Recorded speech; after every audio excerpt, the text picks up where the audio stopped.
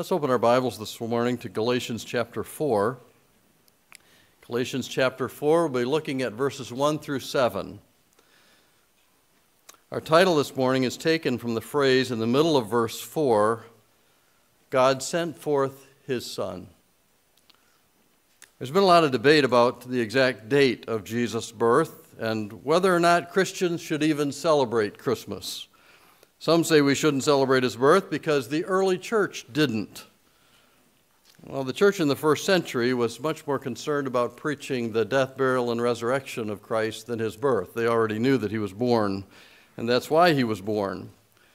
Eventually, the Western church, based in Rome, began celebrating the Lord's birth on December 25th, and the Eastern church, which was more the people located around Israel, the Holy Land, chose to celebrate his birth on January 6th.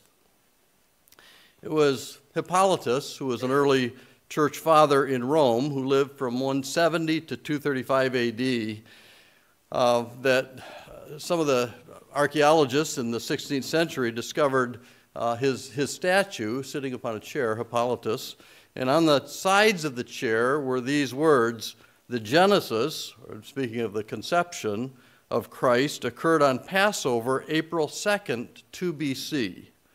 That would put the birth of Christ in late December or early January. John Chrysostom, one of the early church fathers as well, lived in the 4th century. He was known as the golden-tongued orator. He said that the 25th of December was the correct date for Christ's birth, and from that point on, both Eastern and Western churches observe Christmas on the 25th of December.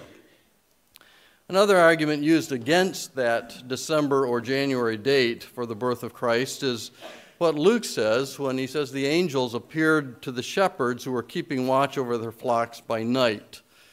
And if you're from Michigan, you say, how could that happen in January or December? Some say that in this climate here, it would have been too rainy or too cold.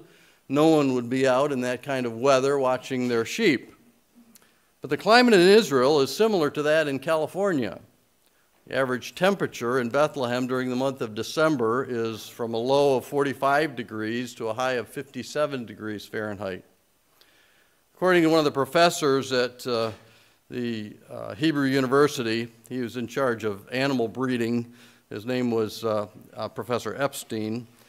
But he said the most common sheep in Israel are the Awasi breed that are kept in the open fields, and Bedouin shepherds commonly keep them outdoor 365 days a year. Another reason that they would have been keeping the sheep year-round is that these lambs were the ones that were used in the sacrifice at the temple, and those sacrifices took place all year round. We can't say absolutely with certainty that December 25th was the exact day of Christ's birth. But the early church did indeed celebrate his birth sometime between that December 25th and January 6th. And there's really no good reason to change our celebration of his birth from this time of year. And so I'm glad that we can celebrate the Lord's birth, and I'm glad that we can do it on December 25th. One Christian author says, Christmas commemorates a divine event and a divine person, the miraculous birth of the Son of God, Jesus Christ. Unlike most of our holidays, Christmas is not a celebration of an event strictly from human history that commemorates a human achievement or recognizes a national milestone. An authentic celebration of Christmas honors the most wonderful and divine accomplishments. It recognizes that the eternal sovereign God came to earth as a human being to live a righteous life among his people and then to die as a perfect sacrifice to deliver from the wrath of God all who repent and believe. As I spent some time in Galatians chapter 4 this week, I realized that we can say with certainty when Jesus came. The answer is found in Galatians 4:4. And you can tell other people this. He came in the fullness of time. In these 7 verses, we learn much more than when Jesus came. These verses tell us how he came, why he came, and the blessings that are ours because he came. The answer to that question, why he came, is found in verse 5. He came to redeem us so that we could be his adopted sons. Galatians is often referred to as a short Romans because it deals with the doctrine of justification by faith. It was also called the cornerstone of the Protestant Reformation.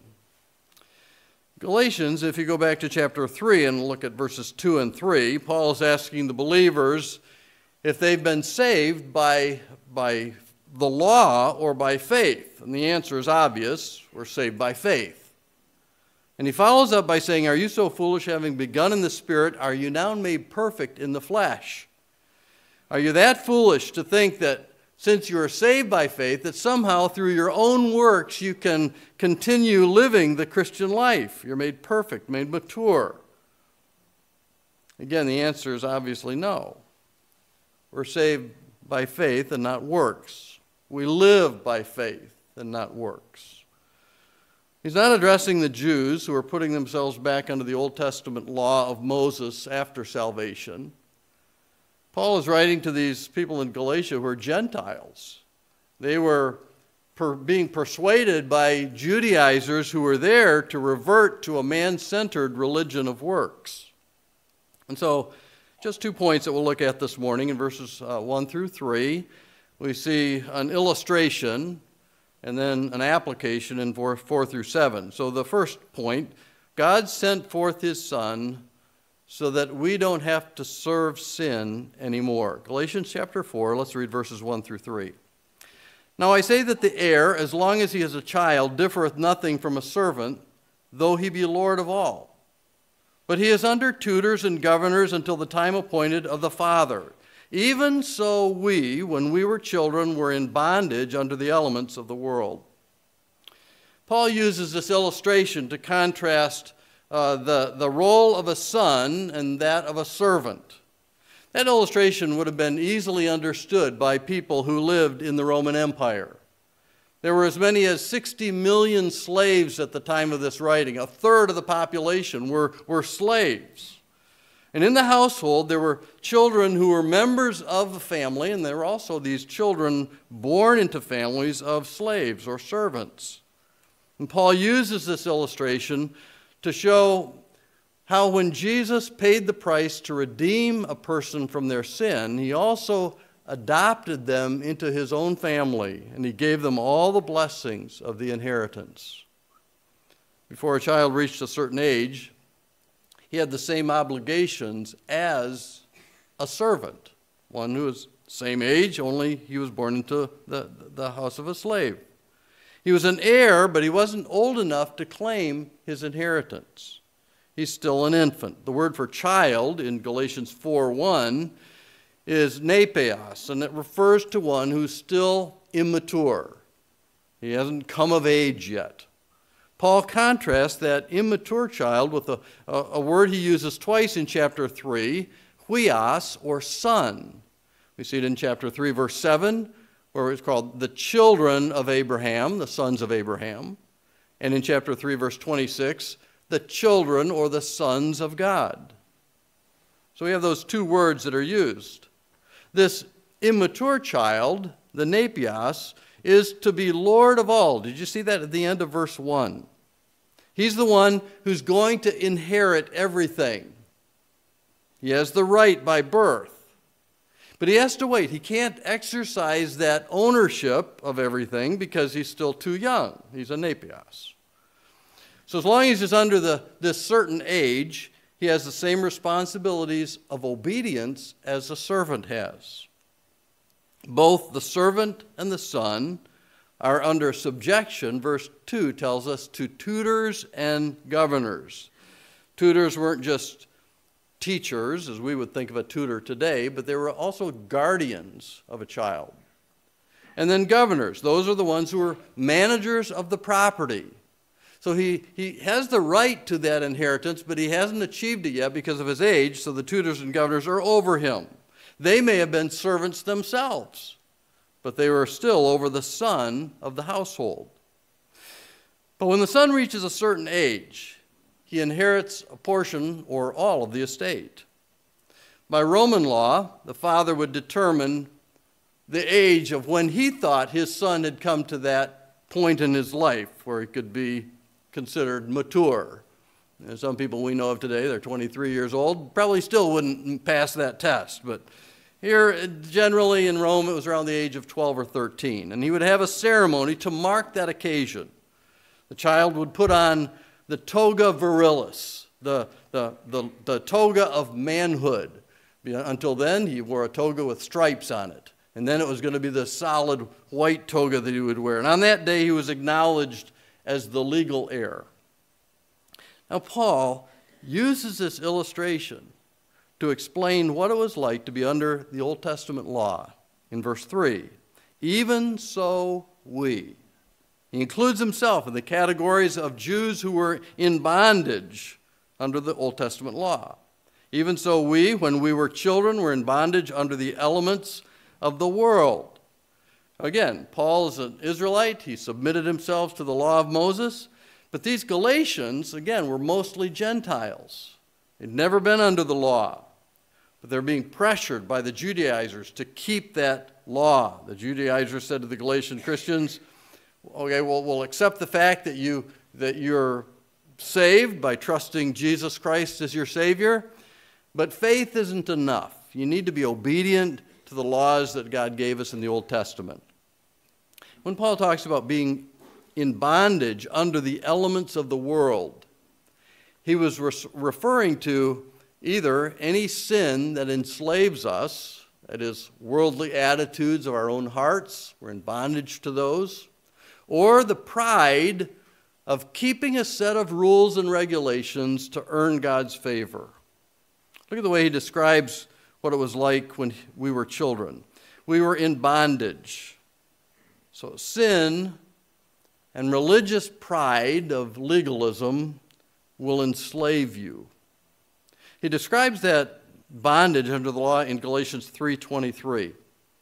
Back in that chapter, before faith came, we were kept under the law, shut up unto the faith which should afterwards be revealed. Well, that phrase, kept under, is you're under someone else's guard as a sentinel. You're guarded. You're shut up. The doors are securely locked.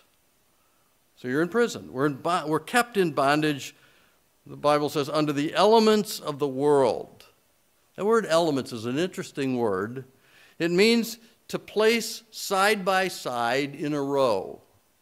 And it refers to how a child might learn his ABCs, line upon line. Well, when you graduate from high school or college, you don't go back to elementary school to learn your ABCs all over again.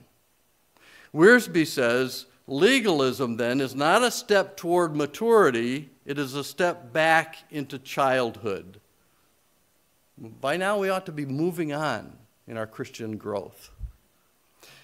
Colossians chapter 2, verses 20 through 22, Paul is specifying those kinds of things that they were going back to instead of growing in their spiritual lives.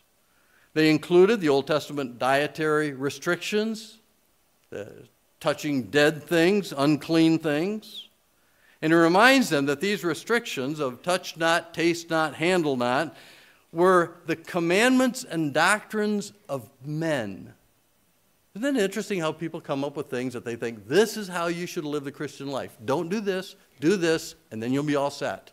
We all want to have that kind of a regulatory statute of what we're supposed to do in our own lives.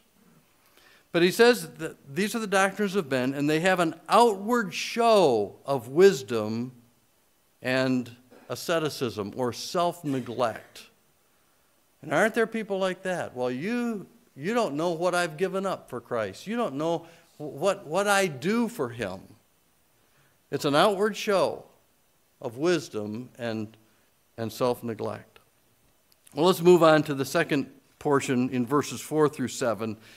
That was the illustration, now the application. God sent forth his Son so that we could be his children. But when the fullness of the time was come, God sent forth his Son, made of a woman, made under the law, to redeem them that were under the law, that we might receive the adoption of sons. And because ye are sons, God hath sent forth the Spirit of his Son into your hearts, crying, Abba, Father. Wherefore thou art no more a servant, but a son. And if a son, then an heir of God through Christ. Verse 4 tells us that God sent his Son in the fullness of the time.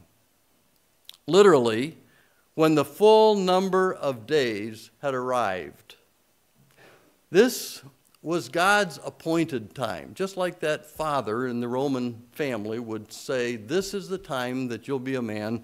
This is what God appointed. So God chose the time of his Son's incarnation, of his ministry, earthly ministry, of his death on the cross for our redemption. This was the exact time in history that God said, now is the appointed time. By the way, God has an appointed time for his second advent as well. And just as the prophecies said that Jesus would come, and they were fulfilled when he was born in Bethlehem, so too the prophecies of the second advent, Jesus is coming again, they will be literally fulfilled. The return, not the rapture, but the return, according to Matthew 24:29, will be immediately after the tribulation. In Matthew 24:36, same chapter, but of that day and hour knoweth no man, no, not the angels of heaven, but my Father only. The Father is going to say, it's appointed time, now is the time. It will be God's appointed time to judge the earth. But now is the time for man to repent. Paul preached this truth in Athens, the Sermon on Mars Hill, in Acts chapter 17, verses 30 and 31. And the times of this ignorance God winked at, but now commandeth all men everywhere to repent, because he hath appointed a day in the which he will judge the world in righteousness, by that man whom he hath ordained, that is Christ, whereof he hath given assurance unto all men, in that he hath raised him from the dead.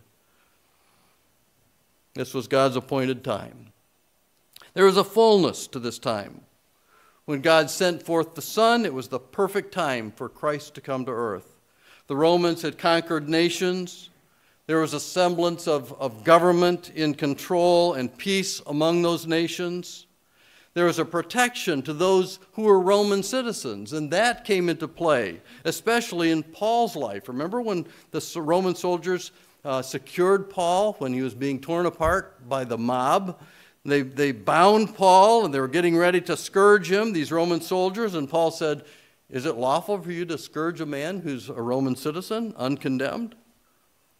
In Acts 22:29, it says, the chief captain also was afraid after he knew that he was a Roman, and because he had bound him. It was against the law even to bind him.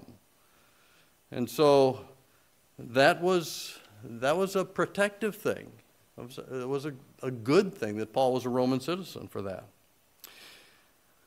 It was also a time when the roads that the Romans built, unlike Michigan roads, some of them still lasting today without the potholes, but a system of roads made it possible to get the gospel to the entire Roman Empire, the known world.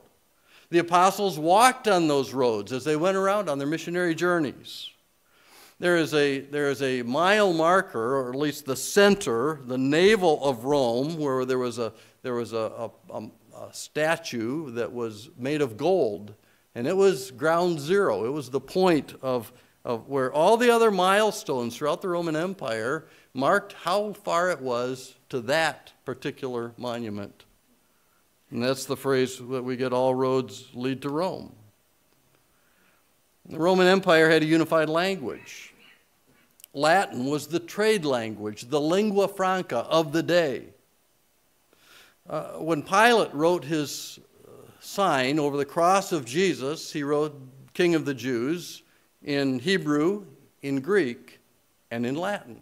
It was the language everyone would understand. And so the gospel could go into an area where linguistic problem wasn't a problem to translate.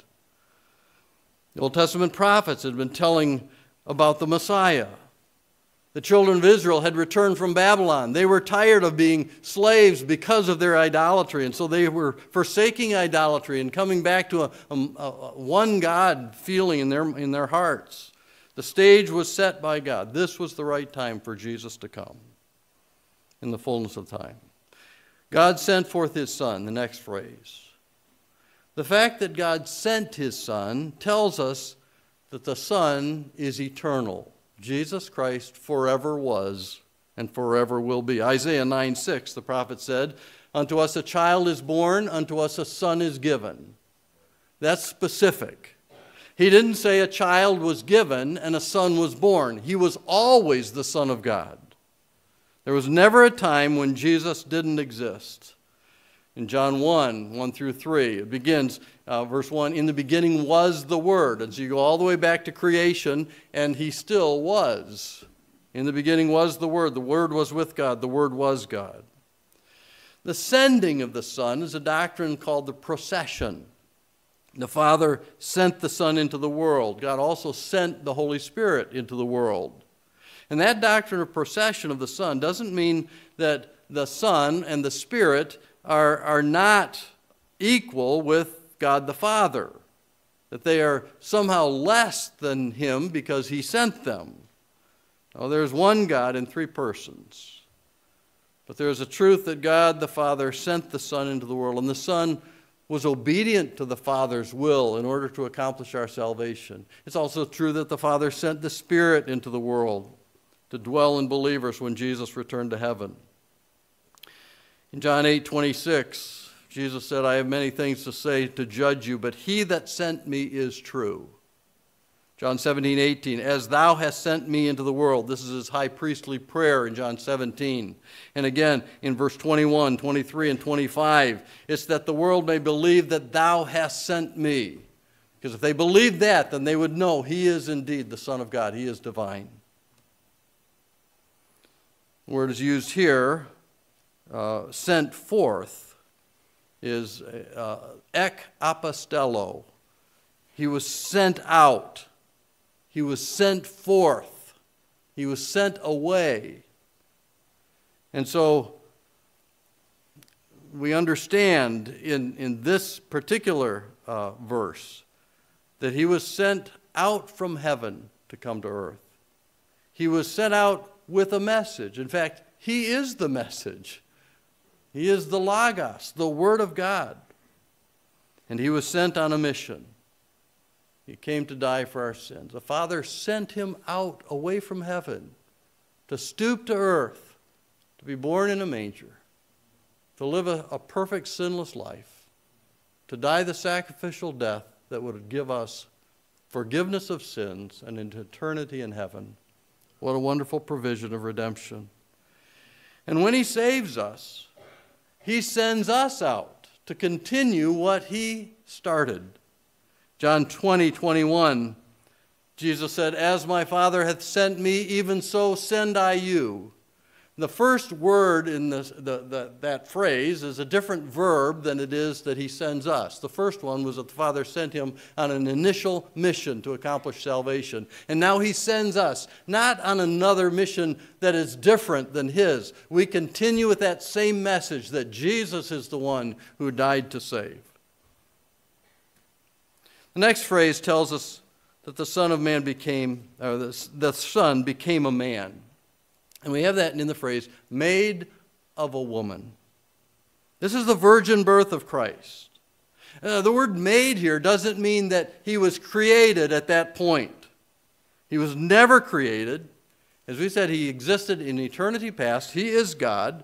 Philippians 2:6 and 7, who being in the form of God, thought it not robbery to be equal with God, but made himself of no reputation. And that we have the humiliation, the incarnation of Christ. And so that word being, he was existing in the form of God. He was God.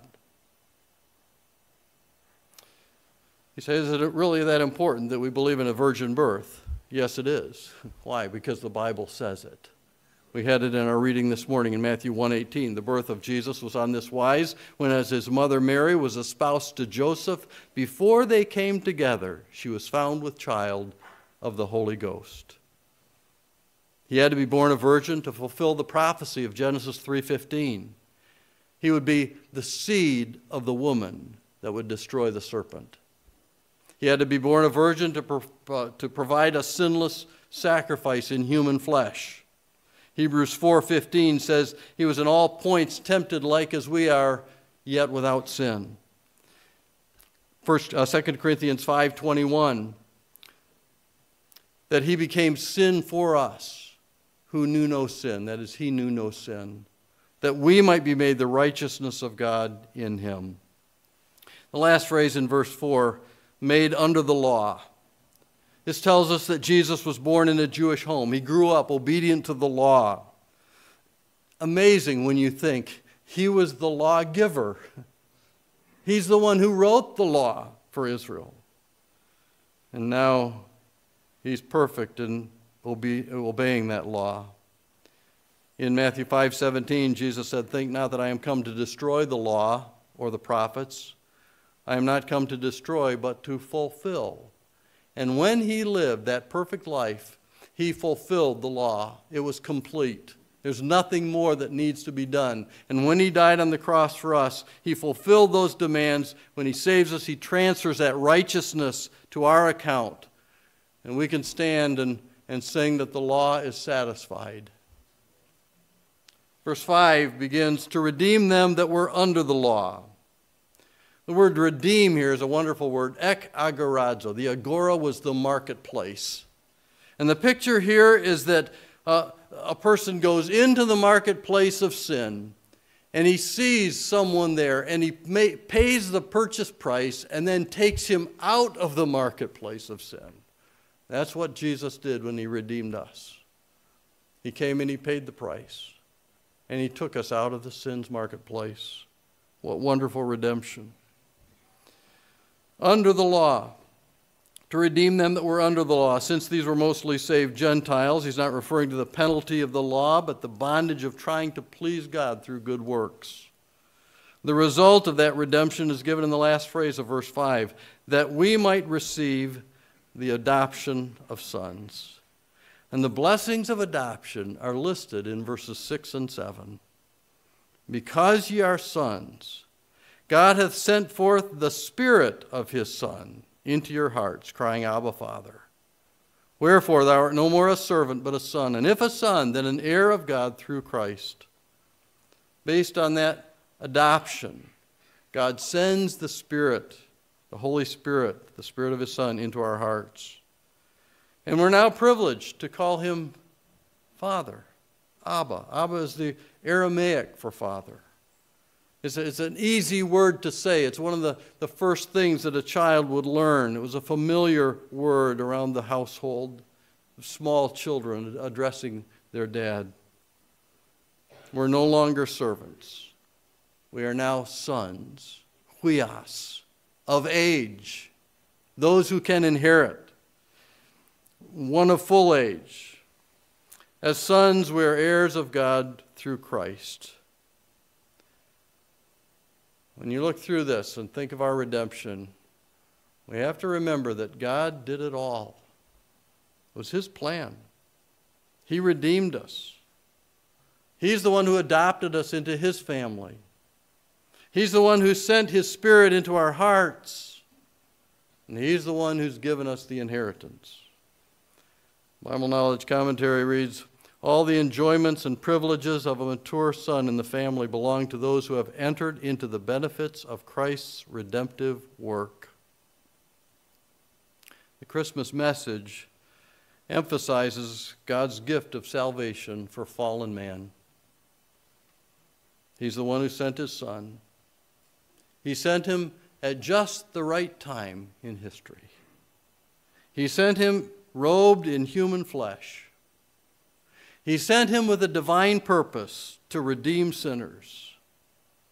He sent him so that we could be adopted into his family, enjoy the riches of the inheritance as sons. We're going to sing in a moment, in closing, A Child of the King. It's number 186 in your hymnal. We'll just sing the first and the third verses. But if you're not his child today, he's invited you to come to him and be saved. The redemption's work has already been finished. It's accomplished. All you have to do is appropriate that work of his on the cross by faith. Put your faith and trust in Jesus Christ alone for your salvation. Don't wait anymore. Trust him today. Father, we are so thankful for the virgin birth, for the sinless life, for the sacrificial death of our Savior. We thank you that you have redeemed us, that you have given us an inheritance, and all the blessings of that. May we not just look forward to that inheritance where we'll be forever with our Lord, but may we look around us and see those who have been invited but have not responded. And I pray that you would help our lives to be such examples of what you have done by your grace, that they would see that and glorify our Father which is in heaven and come to him in repentant faith. And give us boldness in our witness. Help us as we go through this time of this week, this season, to realize that you came to die. And I pray that you'll help us to be faithful to you until you come again. We ask in Jesus' name, amen.